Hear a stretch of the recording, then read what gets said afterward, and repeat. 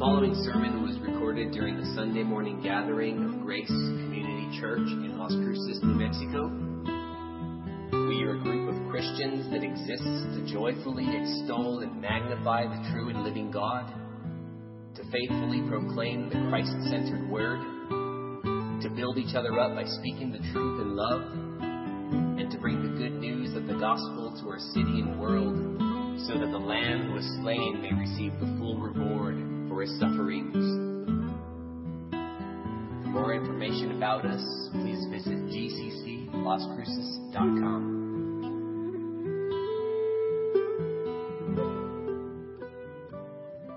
Well, may grace and peace be multiplied to you in the knowledge of God and of Jesus our Lord. I invite you to take your copy of God's Word this morning and turn with me to the 11th chapter of the Gospel according to Matthew. The 11th chapter of the Gospel according to Matthew. I'd like to begin by simply reading the chapter and then proceed to unpack and apply it to our lives, in order that the simple would be made wise, in order that the proud would be made humble, that the weak would be made strong, that the hard would be made soft, that the unstable would be made secure, that the indifferent in this room would be made zealous, that the inadequate would be made competent, that the dead would be made alive, and that the hopeless would be made hopeful. Ultimately, for the glory of the triune God, to whom all praise is due, for the good of the blood-bought church, for whom the Son was given, and for the gathering of the chosen race who have yet to receive the Savior's grace. I would remind you that as the Apostle Paul stated in 2 Timothy chapter 3, all Scripture is breathed out by God and profitable for teaching, for reproof, for correction, and for training in righteousness, that the man of God may be complete, equipped for every good work.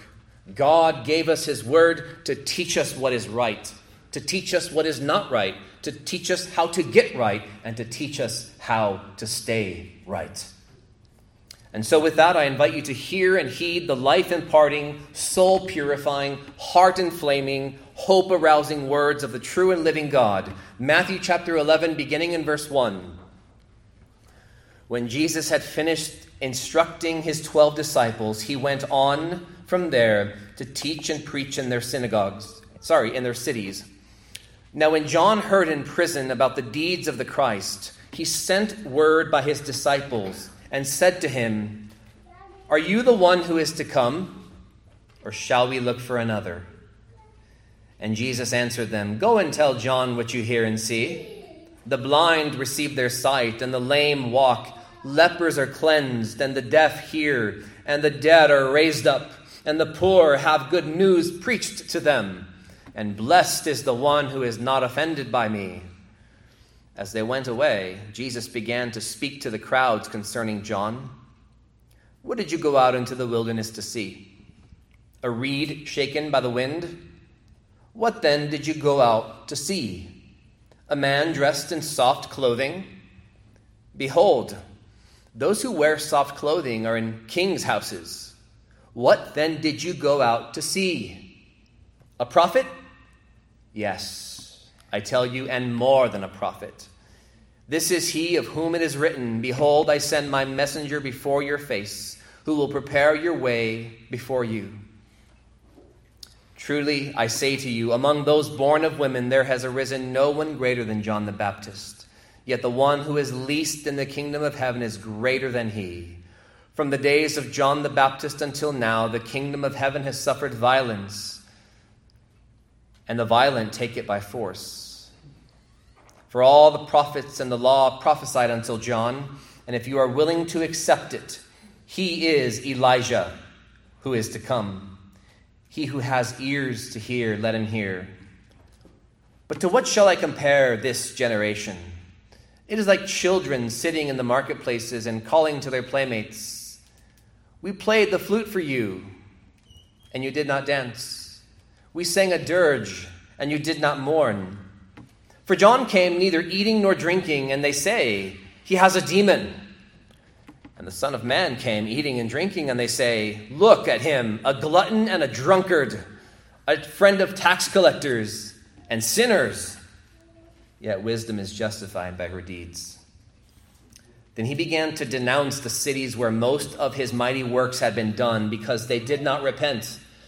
"Woe to you, Chorazin! Woe to you, Bethsaida! For if the mighty works done in you had been done in Tyre and Sidon, they would have repented long ago in sackcloth and ashes. But I tell you, it will be more bearable on the day of judgment for Tyre and Sidon than for you.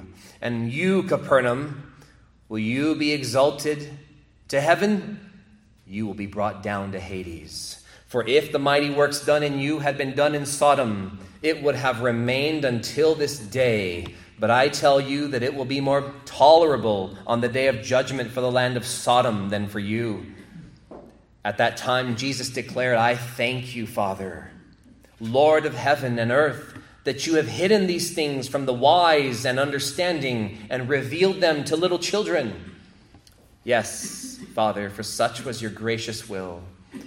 All things have been handed over to me by my Father, and no one knows the Son except the Father, and no one knows the Father except the Son, and anyone to whom the Son chooses to reveal him. Come to me, all who labor and are heavy laden, and I will give you rest. Take my yoke upon you and learn from me, for I am gentle and lowly in heart, and you will find rest for your souls. For my yoke is easy, and my burden is light." Grace Community Church, this is the word of the living God. Thanks be to God. In the person of Jesus Christ, there is a breathtakingly beautiful, radiantly ravishing combination of diverse and paradoxical characteristics and attributes. I say that again.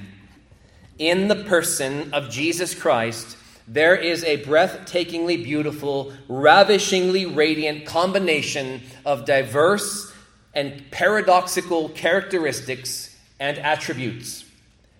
By paradoxical characteristics and attributes, I mean that in his person there are characteristics and attributes that are seemingly self-contradictory.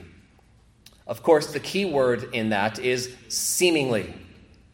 There are characteristics and qualities about our Savior that seem to contradict one another, but upon careful consideration and deeper examination, we discover that there is absolutely nothing contradictory about the Lord Jesus Christ. For example, in that staggering vision of heaven that the Apostle John gives us in Revelation chapter 5, the elders describe Jesus as the Lion of the tribe of Judah. But when John looks upon him, with the tears still clearing from his eyes, he sees a lamb standing as though it had been slaughtered. The Bible calls him a lion, and the Bible also calls him a lamb. Two creatures that, in light of their inherent characteristics and qualities, are completely opposite from one another. Lions are fierce predators. Lambs are helpless prey. Lions devour and slaughter the animals that they hunt. Lambs are led to the slaughter. Lions are known for their majestic appearance and their remarkable strength and their intimidating roars. In fact, the experts tell us that a lion's roar can be heard up to 5 miles away, which is how a male lion establishes and continues to reinforce his dominance in that territory. Lambs, on the other hand, are known for being meek and defenseless. And yet in the Bible, Jesus Christ is described paradoxically as both a lion and a lamb. At first, this seems to be contradictory. But upon careful consideration and deeper examination, we learn that there is absolutely nothing contradictory about him. He is the good shepherd, and he is the generous host of Psalm 23 that prepares a table for his sinful people and causes their cups to overflow.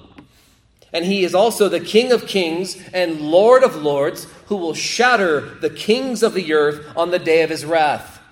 As Psalm 110 says, he will execute judgment among the nations. He will fill the nations with corpses. He will shatter chiefs over the wide earth. This is the same one, the same shepherd of Psalm 23. He kindly spreads the corner of his radiantly white robe over us to cover our sin and our shame and our nakedness. And yet, in another place in the Bible, we see him wearing a robe soaked in the blood of his enemies as he treads the winepress of the fury of the wrath of God the Almighty. The resplendent glory of his holy countenance causes his holy angels and his holy people to fall down in joyful, exuberant worship and adoration. And yet one glimpse of his presence will cause his enemies to flee and plead with the mountains to bury them lest they look upon his face. Revelation chapter 6. The same shepherd's rod of Psalm 23 that comforts his sheep will be the means of shattering unrepentant sinners like pieces of pottery on the day of judgment. From his mouth proceeds the words of grace and life that give us hope and rest. And yet we read regarding the day of judgment, from his mouth comes a sharp sword with which to strike down the nations. Same mouth. He is both the friend of sinners who attracts the worst of the worst by the magnet of his magnanimous mercy, and yet he's also the sinner's judge and the sinner's worst conceivable nightmare. It is said of him on the day of judgment, as he is seated on his throne, and I quote, "From his face, earth and sky fled away, and no place was found for them." We can only imagine his enemies assembling for judgment, assembling for trial as they watch heaven and earth fleeing the presence of Jesus Christ, the way those poor people in the streets of New York City fled for their lives as the towers were crashing down behind them on September 11th, 2001. And yet his enemies will have nowhere to flee. The heavens can flee, the earth can flee, because they're not the ones summoned to judgment. His enemies are.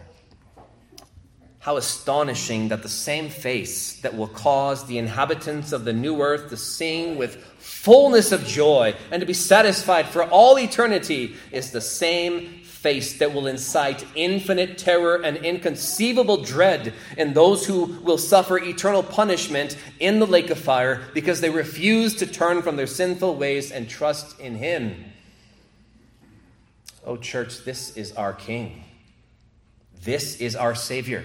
This is Jesus Christ, the Lion of Judah, the Lamb of God.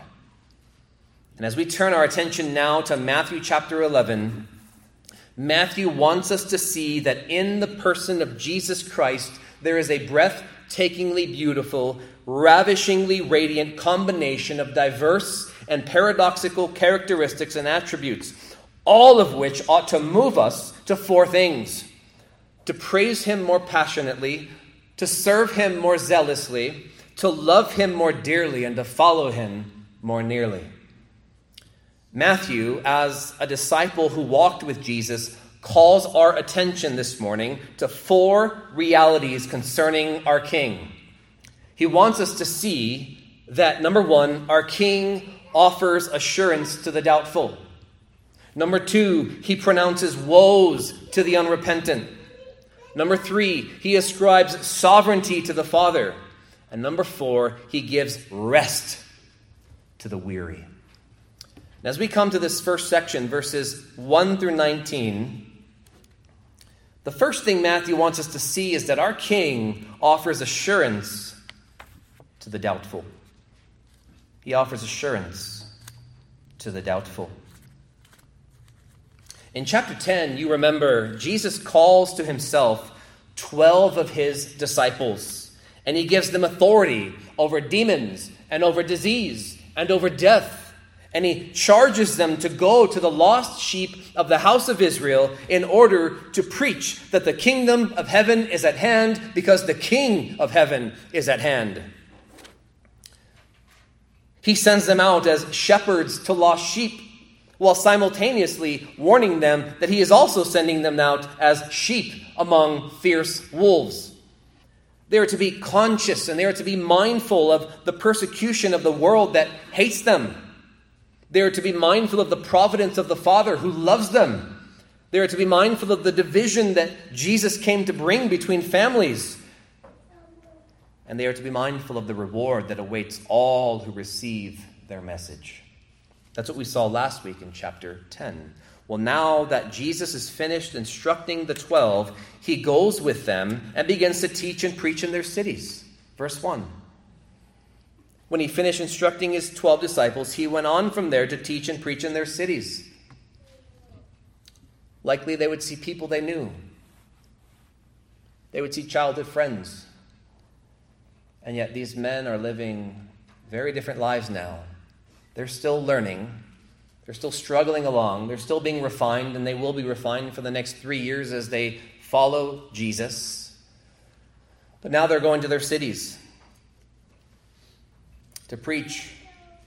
Meanwhile, the reality of being persecuted that they had just been taught, persecuted for the sake of righteousness and persecuted for the sake of the kingdom, now hits the disciples in a very real way. You see, John the Baptist, whom we saw back in chapter 3, preparing the people for the arrival of the king and his kingdom, is in prison. And Matthew doesn't tell us how he got there just yet. He will do that for us in chapter 14. For Matthew's purposes, he doesn't deem it necessary to go into those details right now because of what he wants to communicate concerning the Savior. Well, as John the Baptist is in prison, verse 3, you'll notice, he hears about all that Jesus is doing. And so he sends some of his disciples, his own disciples, to Jesus with a rather strange question. He asks, "Are you the one who is to come? Or shall we look for another?" Are you the one, the promised one, the one the prophets predicted, the one the Old Testament expected? Or should we be looking for another? Now, the reason this seems strange and out of character for John is because back in chapter 3, verses 11 and 12, you remember he told the crowds as he's preparing the way for the Messiah, he said, "I baptize you with water for repentance, but he who is coming after me," almost identical language in the Greek, "the one coming after me, the one coming, is mightier than I, whose sandals I am not worthy to carry. He will baptize you with the Holy Spirit and fire. His winnowing fork is in his hand, and he will clear his threshing floor and gather his wheat into the barn, but the chaff he will burn with unquenchable fire." And just then, Jesus approaches John, and John baptizes him. And John bears witness, saying, "I saw the Spirit descend from heaven like a dove, and it remained on him." That account comes to us from the Gospel of John. And on another occasion, John sees Jesus and exclaims before the crowds, "Behold, the Lamb of God who takes away the sin of the world." And so there was a time when John was absolutely certain that Jesus was the promised king, the son of David, the Messiah who was to come. But now, he's alone. He's in prison, with lots of time to think and lots of time to ponder. And maybe because John hadn't witnessed what Jesus would come to do as he preached in chapter 3, namely, baptize his people with the Holy Spirit and execute judgment upon his enemies, burning them with unquenchable fire, maybe that it's the case that John is confused, perhaps even doubtful. John was saying, I just finished preaching that he would come and baptize his people with fire, and baptize with the Holy Spirit and baptize with fire, and that he would burn his enemies with unquenchable fire. Maybe John's thinking, this hasn't happened yet. Is he the one? Perhaps he's confused and perhaps even doubtful. Furthermore, it was said of the Messiah in Isaiah 61 that when he came, he would open the prison to those who were bound. Now, could it be that as John is reflecting on all of these messianic prophecies, he's thinking, well, the Messiah came to bind up the brokenhearted and to proclaim liberty to the captives, and he came to open the prison to those who were bound in prison, and here I am as the forerunner of the Messiah, languishing in prison. And so John's confusion, which by now has evolved into doubt, is understandable, though sad at the same time. Now, before you bust the chops of John the Baptist, be very careful. Be very careful. Because what are you tempted to do when you're alone? What are you tempted to do when you're suffering and things aren't going the way that you think they should be going according to God's plan?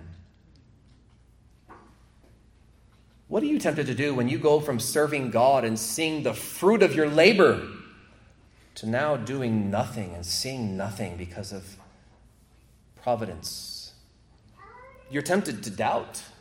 You're tempted to question, is God there? Your tears are saying, where is your God? Is God even real? Is any of this real? And that seems to be where John the Baptist is. Note the response of Jesus and what he wants them to relay to John, verse 4. Jesus answered them, "Go and tell John what you hear and see. The blind receive their sight, and the lame walk. Lepers are cleansed, and the deaf hear, and the dead are raised up, and the poor have good news preached to them." Jesus points them back to not only what they are seeing and hearing, but he points them back even further than what they see and hear, back to the Old Testament prophecies, specifically Isaiah chapter 35, where we read this: "The wilderness and the dry land shall be glad. The desert shall rejoice and blossom like the crocus. It shall blossom abundantly and rejoice with joy and singing. Strengthen the weak hands and make firm the feeble knees. Say to those who have an anxious heart, be strong, fear not. Behold, your God will come with vengeance, with the recompense of God. He will come and he will save you." And now listen to Isaiah 35 verse 5 and how it resembles what Jesus is saying here. "Then the eyes of the blind shall be opened and the ears of the deaf unstopped. Then shall the lame man leap like a deer, and the tongue of the mute sing for joy. For waters break forth in the wilderness, streams in the desert." All of this written over 700 years before. When he says the dead are raised, this is probably a reference to Isaiah 26:19, where God says through Isaiah, "Your dead shall live, your bodies shall rise, you shall dwell, you who dwell in the dust, awake and sing for joy, for your dew is a dew of light, and the earth will give birth to the dead." And then he mentions also, tell John that the poor have good news preached to them, which is probably a reference to Isaiah chapter 61, which points us directly to the Messiah as the one who is speaking there. The Messiah, the Lord Jesus Christ, says, "The Spirit of the Lord God is upon me, because the Lord has anointed me to bring good news to the poor." To bring good news to the poor. All these promises from Isaiah pointed directly to the coming Messiah and what he would do when he arrived. After responding then by pointing to his own ministry and how it perfectly fulfilled Isaiah's messianic prophecies, he concludes with a mild rebuke to John, which is why I tend to believe that John isn't just confused and questioning, but that this confusion has evolved into doubt. Look at verse 6. You can also tell John this: "Blessed is the one who is not offended by me." Blessed is the one, happy is the one, fortunate is the one, divinely favored by God is the one who is not offended by me. The word is scandalizo. It means to cause someone to sin. It means to set up some stumbling block before something. And so what Jesus is saying to relay to John, go tell John this. Tell him what you're seeing and tell him what you're hearing and how this perfectly resembles Isaiah's prophecies in Isaiah 35 and 61 and 26. But I also want you to tell John, blessed is the man who isn't stumbled by me, who isn't offended by me.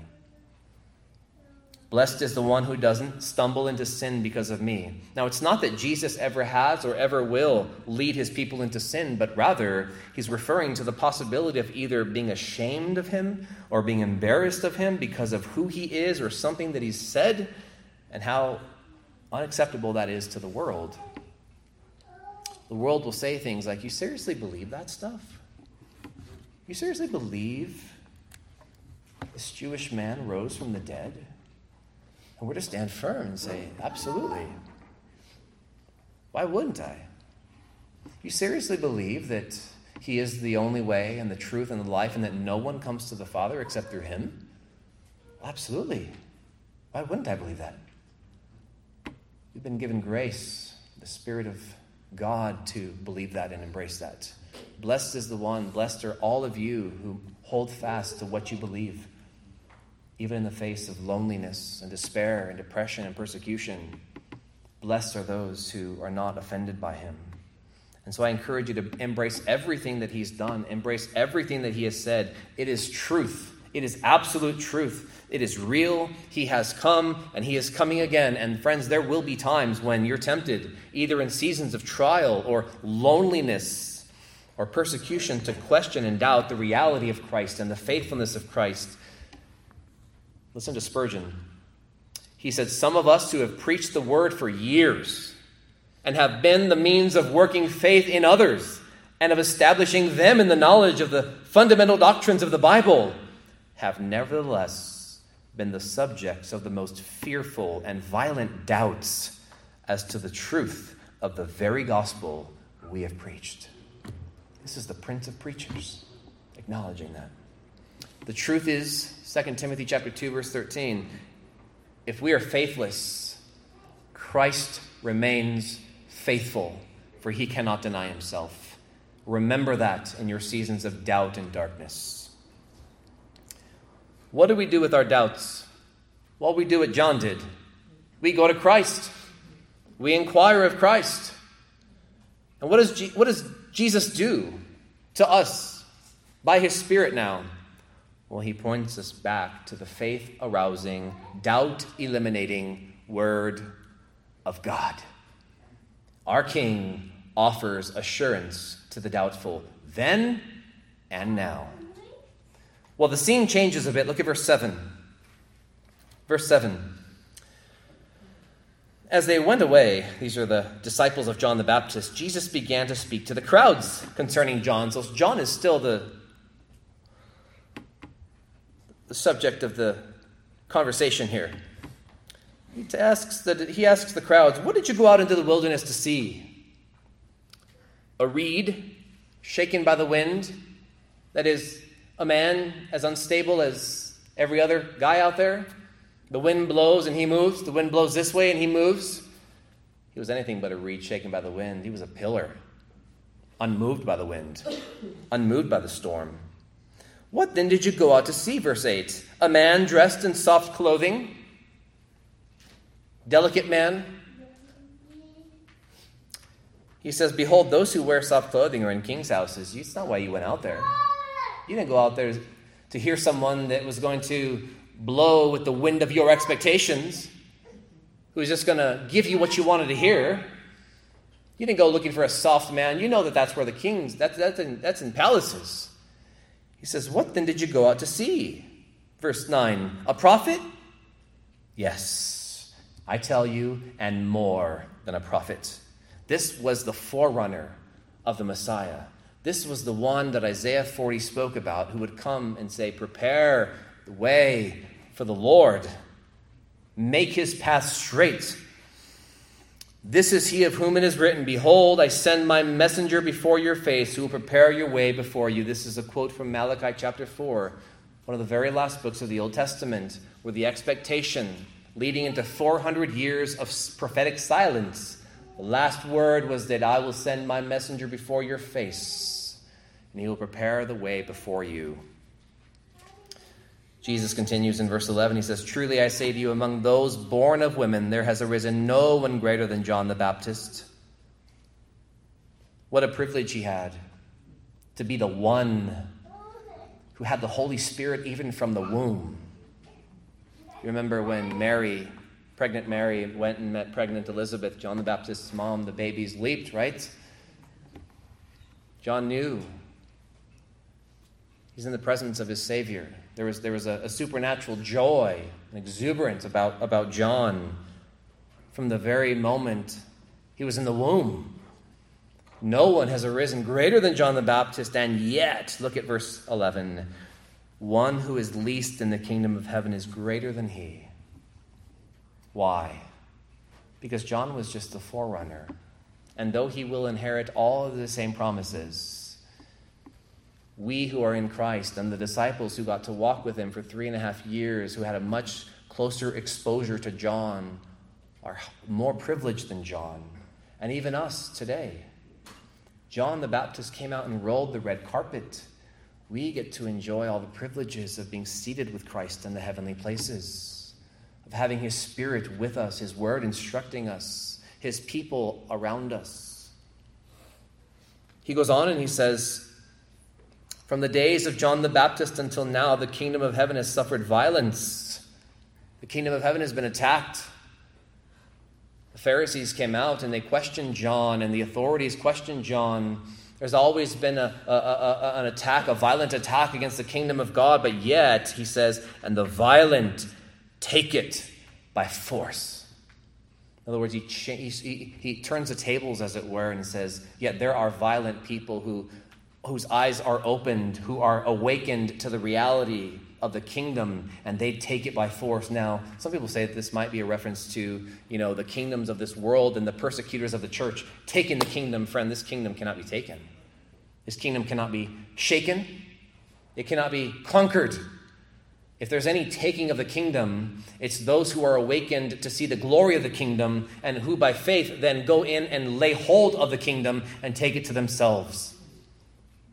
And we learn later on in the Gospel of Matthew that the Father all along was pleased to give you the kingdom. From the foundation of the world, he has been pleased to give you the kingdom. It's interesting how here in the Bible, the author, the writer Matthew, refers to the Christian as a violent person. Thomas Watson, the old Puritan, has a book called Heaven Taken by Storm, based upon this text. Talking about how, yes, it's a free gift. Yes, it's founded, sustained, upheld by the grace of God, but yet you are called to lay hold of it. You are called to enter through the narrow gate and to stay on the narrow path. You are called to pluck out offending right eyes, and you are called to cut off right hands if they are causing you to sin.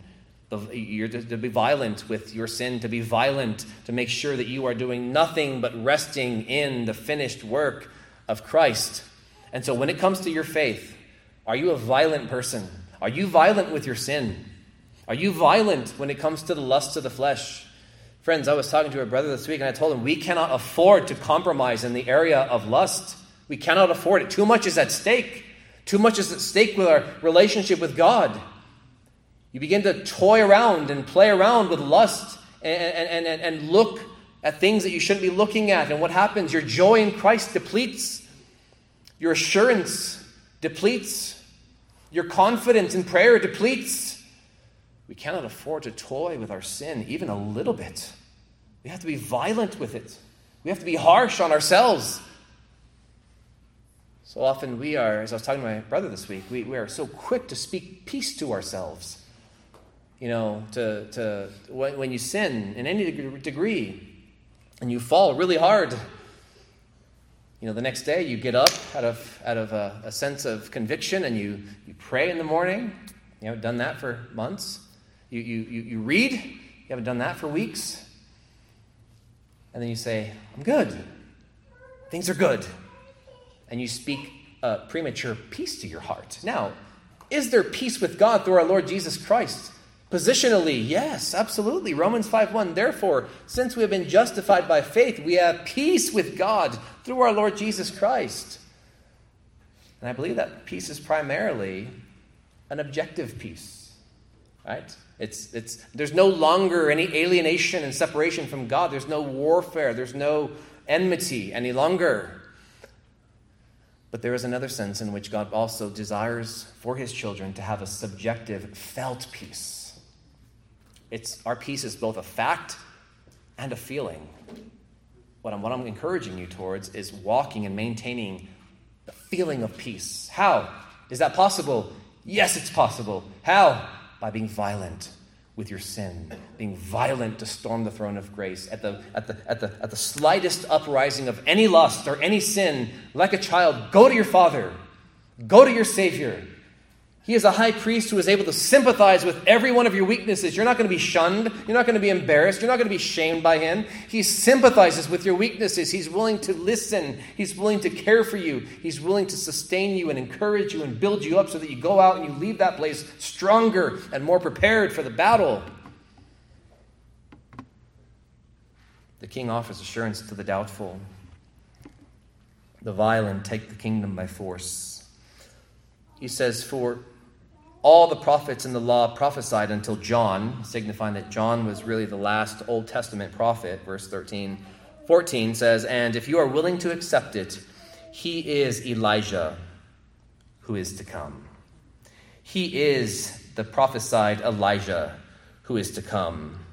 Now, after the quotation from Malachi chapter 4, behold, I send my messenger before your face. This is actually how the Old Testament ends, with this note of Elijah. Malachi chapter 4, verse 5. Behold, I will send you Elijah, the prophet, before the great and awesome day of the Lord comes. And he will turn the hearts of the fathers to their children, and the hearts of the children to their fathers, lest I come and strike the land with a decree of utter desolation. Jesus says, you know who John the Baptist really was in spirit? He's not speaking literally here. He's speaking figuratively here. But again, even though we speak figuratively, it does not chip away at the truth of what he's saying. He says, if you are willing to accept it, he is Elijah who is to come. He is Elijah who is to come. I mean, we saw the resemblances when we were in Matthew chapter 3 between John the Baptist and Elijah, both in their message and their method, in the way they lived, in the way they sought to communicate the truth of God. He is the Elijah who is to come. And he says, he who has ears to hear, let him hear. And then he turns to the crowds and he says in verse 16, but to what shall I compare this generation? I've compared John the Baptist to Elijah, but what shall I compare this generation to? It's like children sitting in the marketplaces and calling to their playmates. Now, there was a game that the children played in the streets in that day where some of the older people would pretend to play a flute, or pretend to play some kind of instrument, and the children, it was a happy song, and the children would dance, and the children would be happy. And then they would pretend to play a sad song, like at a funeral, and the children were to mourn like the professional mourners that we saw back in Matthew chapter 9 at the ruler's house, right? And so based upon the performance of the adult, the children were to follow suit. He says, this generation is like that situation. And they're calling to their playmates, we played the flute for you, and you did not dance. We sang a dirge, we sang a sad song, and you did not mourn. What Jesus is saying here, based upon their reaction to John the Baptist, is that John came, and what they wanted, what many people want today, is an easy message, a soft message. John came preaching repentance. It's not what they expected. He's basically saying, he's likening himself and John the Baptist to the adults in the game. Whatever they play, the children do the opposite. Or the children just don't respond. How do we know that? Well, look at verse 18. For John the Baptist came neither eating nor drinking. And they say, he has a demon. He's saying, you should have welcomed him and celebrated the imminence of the kingdom, that it's here. The dawning of the King is about to break forth. And what do you say about John? You conclude that he's demonic. And not only John, Jesus himself. Look at verse 19. The Son of Man came eating and drinking, celebrating a happy song, right? Eating and drinking. And they say, look at him, a glutton and a drunkard, a friend of tax collectors and sinners. The point that he's making here is that they're doing the exact opposite of what God desired. The very opposite of what they should have been doing. The Son of Man came eating and drinking. Not just water. He came and he drank wine with tax collectors and sinners. So contrary to the expectation of the Messiah. I mean, we read all those glorious prophecies in Isaiah 35 and 61 and so forth. And yet when this majestic Son of Man comes, what do we see him doing? We see him at a table with food and wine, enjoying himself with his disciples and presumably sharing the gospel, sharing about the truth with tax collectors and sinners. I mean, there was a magnetic force to his magnanimous mercy, and he just attracted the worst of the worst. Tax collectors and sinners, we talked about that a few weeks ago, of how they were considered the worst of the worst. Tax collectors not even being allowed to stand as witnesses in a trial because of how shady they were, and yet they're being attracted to the Son of Man. This was a joyous time. This was Jesus coming and celebrating, playing the flute, as it were. And yet the reaction was the opposite of a happy song. It was, he's a drunkard and a glutton, a friend of tax collectors and sinners. And yet Jesus concludes by saying, yet wisdom is justified by her deeds. In other words, the truth of what I'm doing actually justifies everything. I came to seek and save the lost. I came to give my life as a ransom for many. I came for the sick. It's not the healthy that need a physician. It's the sick that need the physician. I came not to call the righteous, but sinners to repentance. Friends, this is who our Savior is. You see the different pictures we are getting of Christ here. He is one who kindly offers assurance to the doubtful, but when it comes to the proud and arrogant, he offers stern warning and justice. Now, we go on, and having seen verses 1 through 19, where our King offers assurance to the doubtful, we see in verses 20 through 24 that he pronounces woes to the unrepentant. He pronounces woes to the unrepentant. Look at verse 20. Then he began to denounce the cities where most of his mighty works had been done, because they did not repent. What warranted this harshness from our Lord? What brought about him pronouncing these woes? It's there in the text, friends. They did not repent. These were places where he performed his mighty wonders, where he raised the dead, where he healed the sick, causing the lame to leap like deer and the deaf to be able to speak, the blind to be able to see, and yet they did not repent. This just goes to show that he did not come to just entertain people. Oh, great, look at this, another wonder. The wonder is meant to produce repentance. That's one of the problems with all the so-called wonders and miracles that we see on Christian television today or hear about on Christian radio. Is it producing repentance, or is it producing entertainment? Because most of the time, it's entertainment. But the people come back again and again and again. They want to see more. They want to see more people, staged, that they're crippled and that they're in a wheelchair, and that, this guy waves his coat and then he's free and he's walking. And there's a thrill about it, but there's no repentance that flows from it. You see, the signs and wonders of the Bible were always meant to produce repentance, deep-seated contrition and brokenheartedness over the reality of your filth and your sin, that you flee to the mercy of Christ. That's why he did this. That's why he performed these signs and wonders, was to bring about a change of heart, not just entertainment. Verse 21, he starts with Chorazin. Woe to you, Chorazin. The word woe describes misery, pity. In other words, how unfortunate. Oh, how terrified you should be.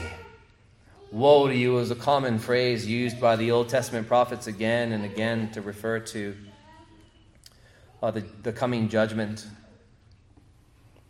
Woe to you, an expression frequently used in the Old Testament. Chorazin was a small town a few miles north of the Sea of Galilee, about 2 miles north of Capernaum. That's where he did his miracles, did his wonders. He says also, woe to you, Bethsaida. And notice, for if the mighty works done in you had been done in Tyre and Sidon, ancient cities where there was an abundance of wickedness, Tyre and Sidon, they would have repented long ago in sackcloth and ashes. Sackcloth was derived from animal's hair. And whenever you would put sackcloth on you, it was a sign of a visible sign of what was happening inwardly, that there was a change of heart, a repentance. It was uncomfortable, it was ugly. And you by wearing that, you would understand that you're sinful and that you're guilty and that you're vile before God. He says these people would have repented long ago in sackcloth and ashes. In other words, they would have given the most powerful sign of inner contrition and brokenheartedness over their sin.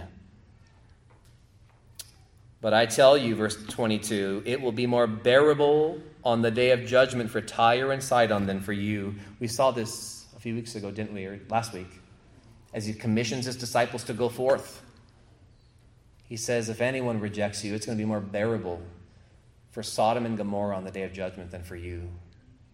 Sodom and Gomorrah never got to hear the sweetness of the Savior's word. Tyre and Sidon never got to see the sweetness of the Savior's face. And so though it will still be infinitely dreadful for them on the day of judgment, it will be worse. Jesus talks about and taught the different degrees of punishment. There are different levels of punishment in hell. We tend to think it's just one big open lake. Friends, there are degrees. There are levels. There are varying degrees of punishment. There will be a severity, yes, against the Sodom and Gomorrah and all these cities, but it will be so much worse for people who, thousands of years after Sodom and Gomorrah, who are sitting in churches every Sunday, hearing the free invitation of the gospel and to harden your heart and say, no. Oh, how much worse it will be for you.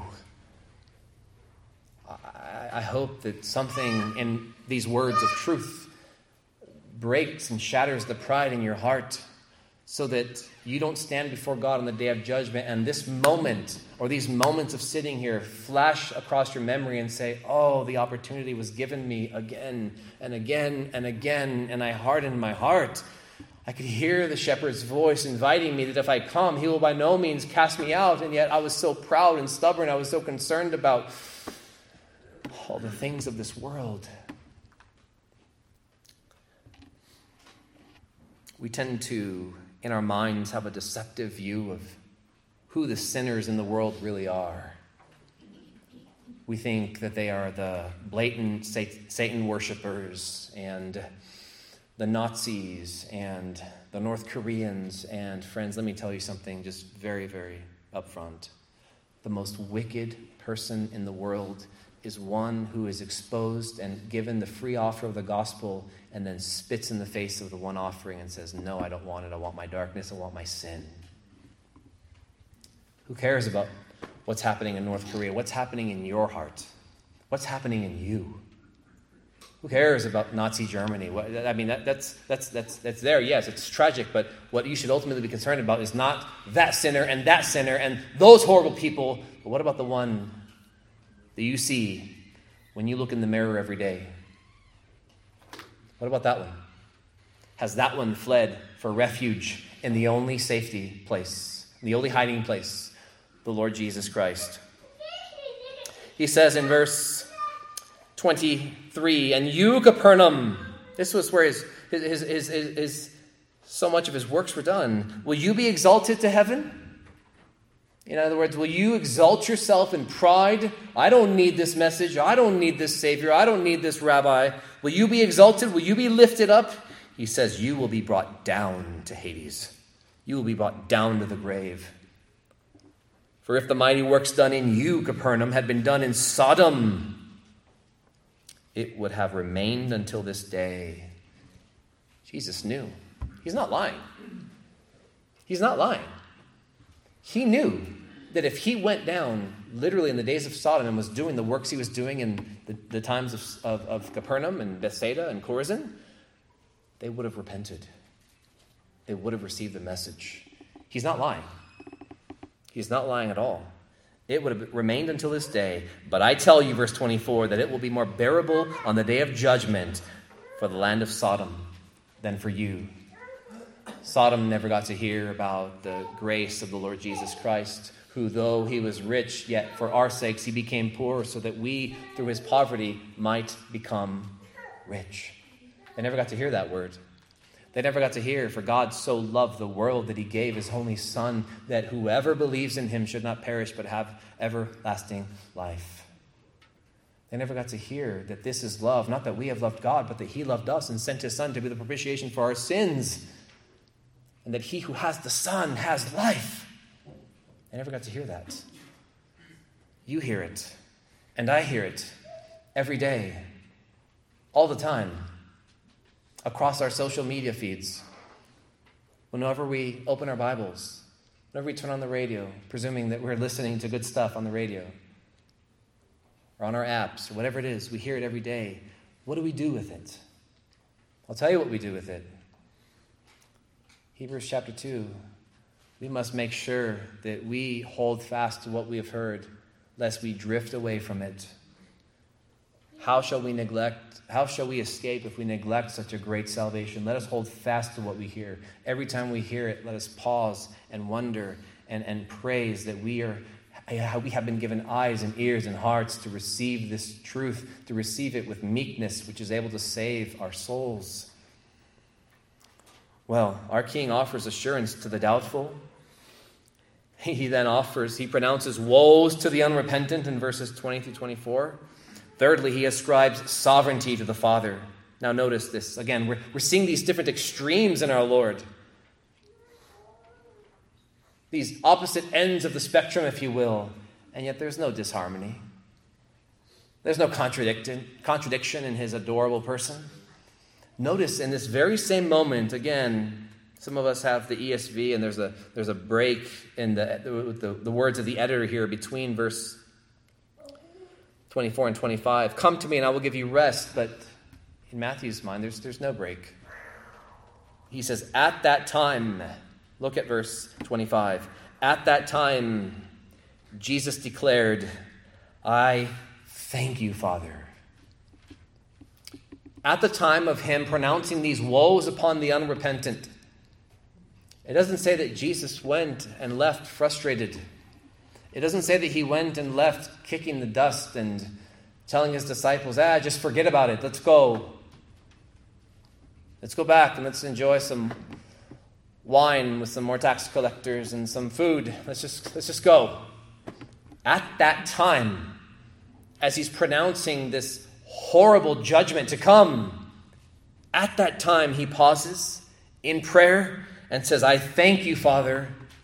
I thank you, Father. It just goes to show the Lord Jesus had such a walk with his Father, the perfect walk, I would say, with his Father, that he could go from talking to men to immediately talking to his Father. We should seek to be like him in that regard, that there be nothing between our soul and the Savior, that we could go literally from talking to one another to just dropping what we're doing and praying and thanking God, without having this clutter of unconfessed sin always behind us, so that when we do go to the Father, we're overwhelmed with all the things that we have to confess and all the things that we have to think about and overcome. Let us be people who keep short accounts with God, who as soon as we sin again, we go to the mercy seat and we confess, and so that when we go about our day and are ministering to one another and to those in the world, that we could go from addressing them to immediately saying, Father, thank you. He says, Father, I thank you, Lord of heaven and earth, that you have hidden these things from the wise and understanding and revealed them to little children. Our King ascribes sovereignty to the Father. Why did Chorazin and Bethsaida and Capernaum, why did they ultimately reject the gospel?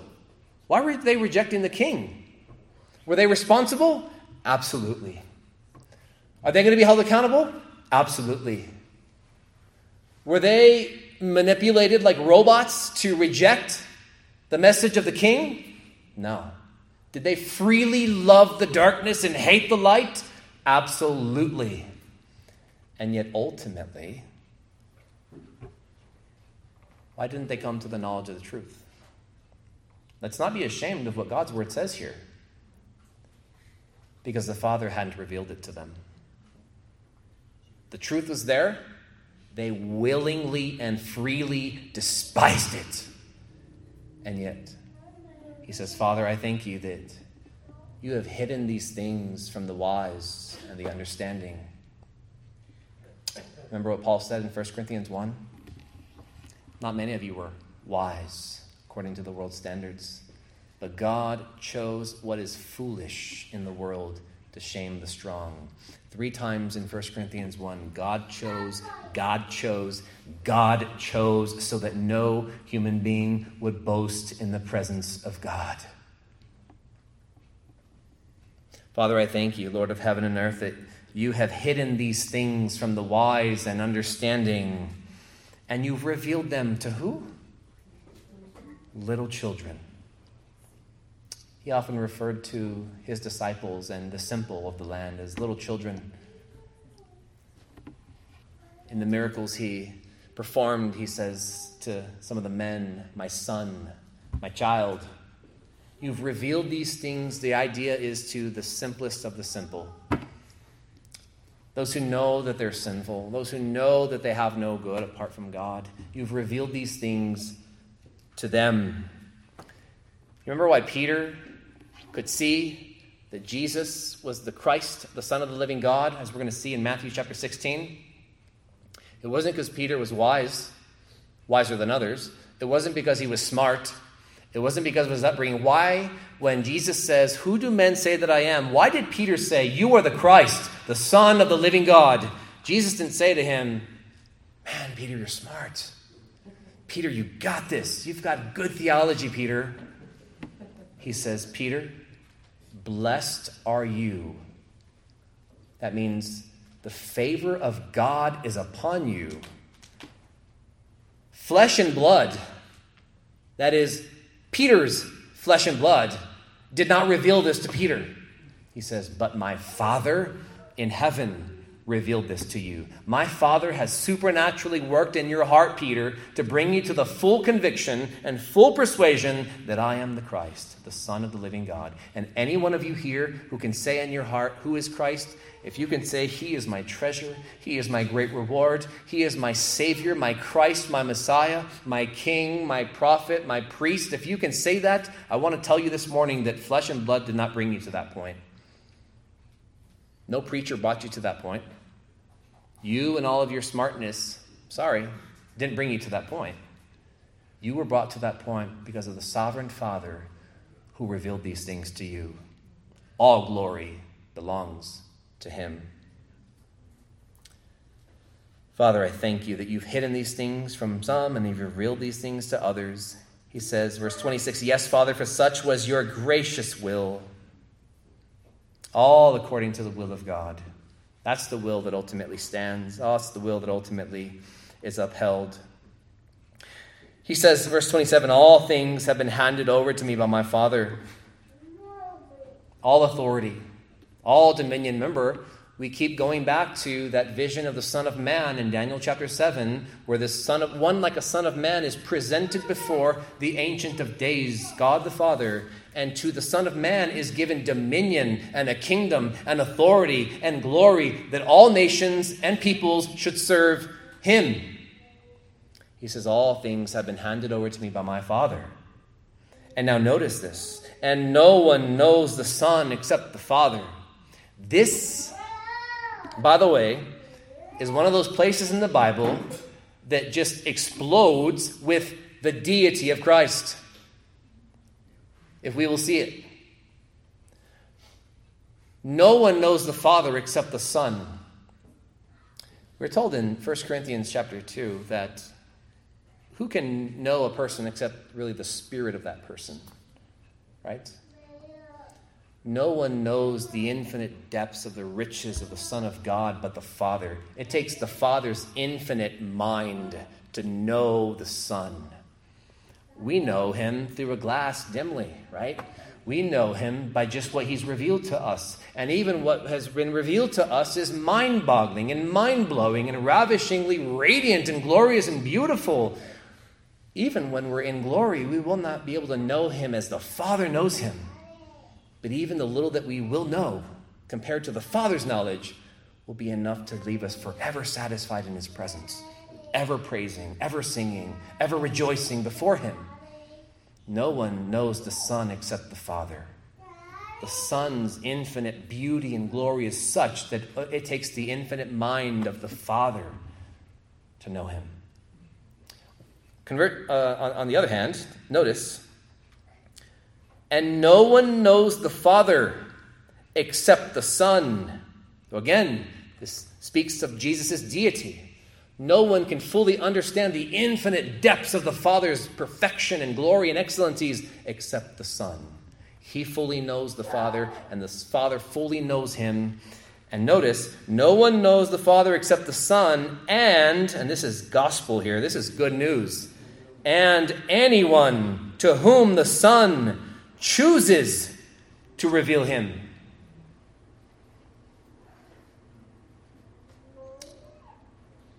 I thank you, Father, Lord of heaven and earth, that you've hidden these things from the wise and understanding, and you revealed these things to little children. What's revealed to the little children, what's revealed is ultimately the choice of the Son. No one knows the Father except the Son, and anyone to whom the Son chooses to reveal him. That is true both then, and that is true now. Jesus, as the mediator of heaven and earth, between heaven and earth, brings people into the knowledge of the Father. And no one will ever reach the knowledge of God apart from the Son's choice to reveal the Father to that individual.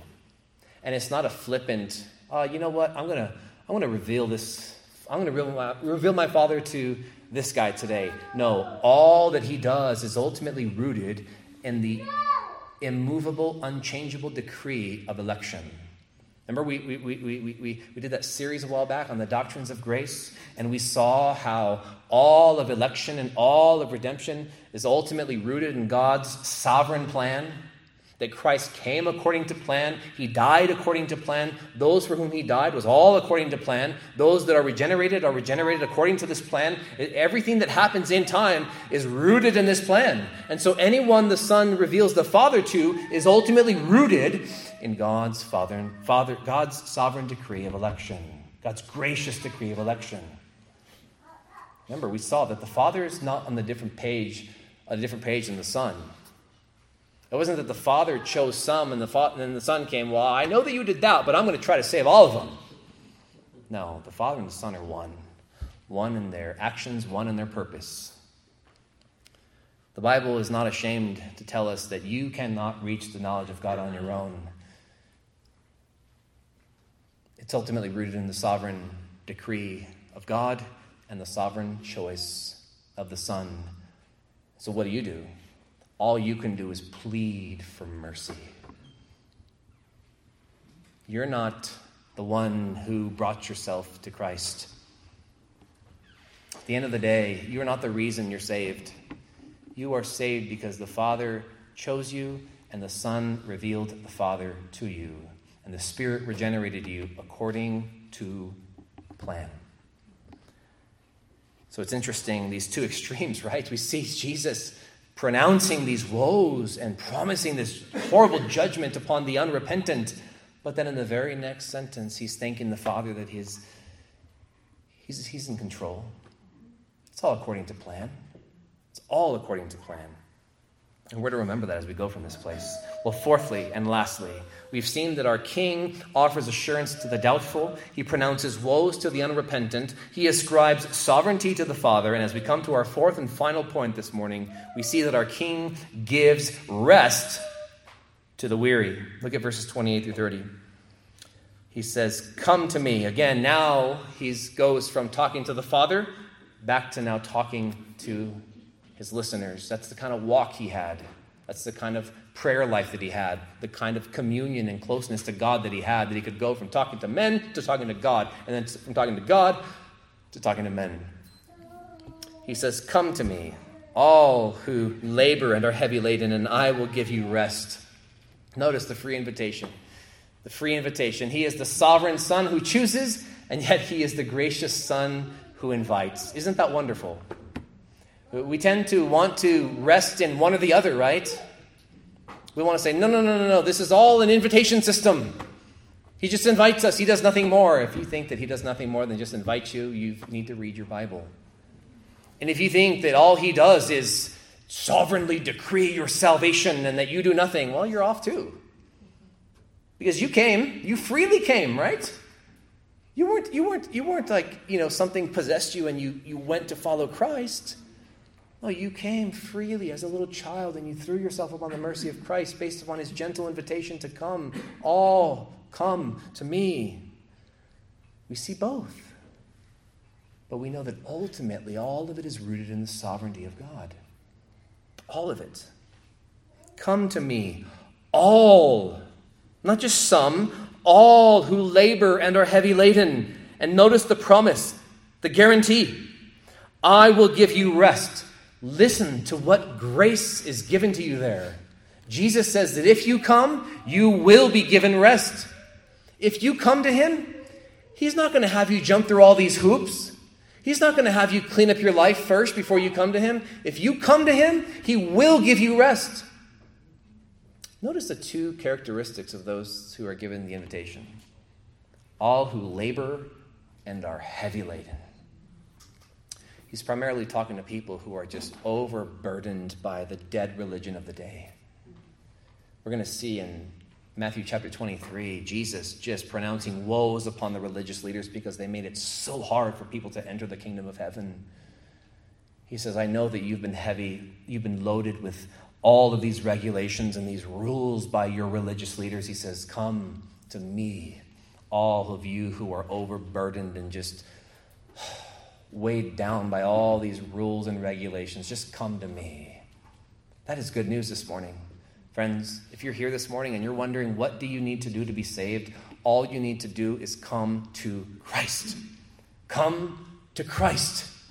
Well, what about my repentance? The repentance will come. The repentance will still be refined 20 years from the moment you come. The repentance will still be growing and maturing 40 years after you come. Because it's a lifestyle of repentance. But initially you come in faith, and then you begin to grow in your hatred of sin and your contriteness of heart and all the rest. Come to him.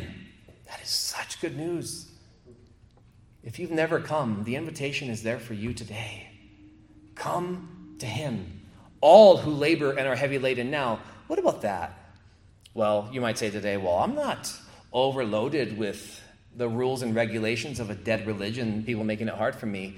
No, but everyone in this world is laboring and is heavy laden.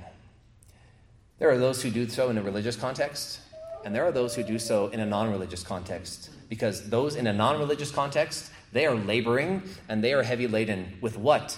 Their guilt. Their guilt. They have been given a conscience by God, and they are laboring. It is hard work to suppress the truth over time. It is hard work to try to cover your guilt. It is hard work to try to excuse your sin and to make excuses. An invitation is given to you almost every Sunday, and it is hard work to try to make excuses for not coming. And so both the religious and the irreligious are laboring in some form or fashion. There are those who are laboring to make their way to God, and finding themselves exhausted. And then there are those who are laboring to suppress the truth of God that is in creation, and they're finding that, have you ever tried to take a floaty or a beach ball and try to push it down to the bottom of a pool? It's work. It's work, and yet that's what some of you are doing this morning. The truth of God is there, the good news is there, and yet you're pushing it down. And every time you slip, it pops up and splashes you in the face. And that's good, and it should. Stop resisting. Do not harden your heart.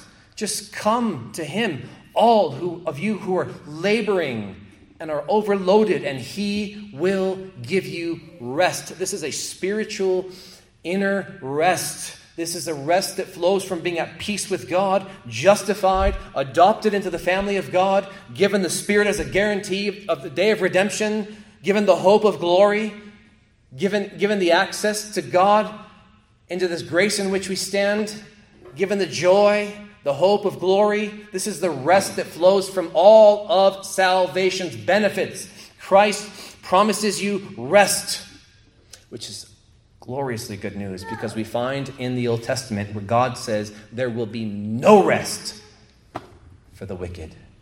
And now we see the Messiah come and promising rest for the wicked, rest that will come only and exclusively through him.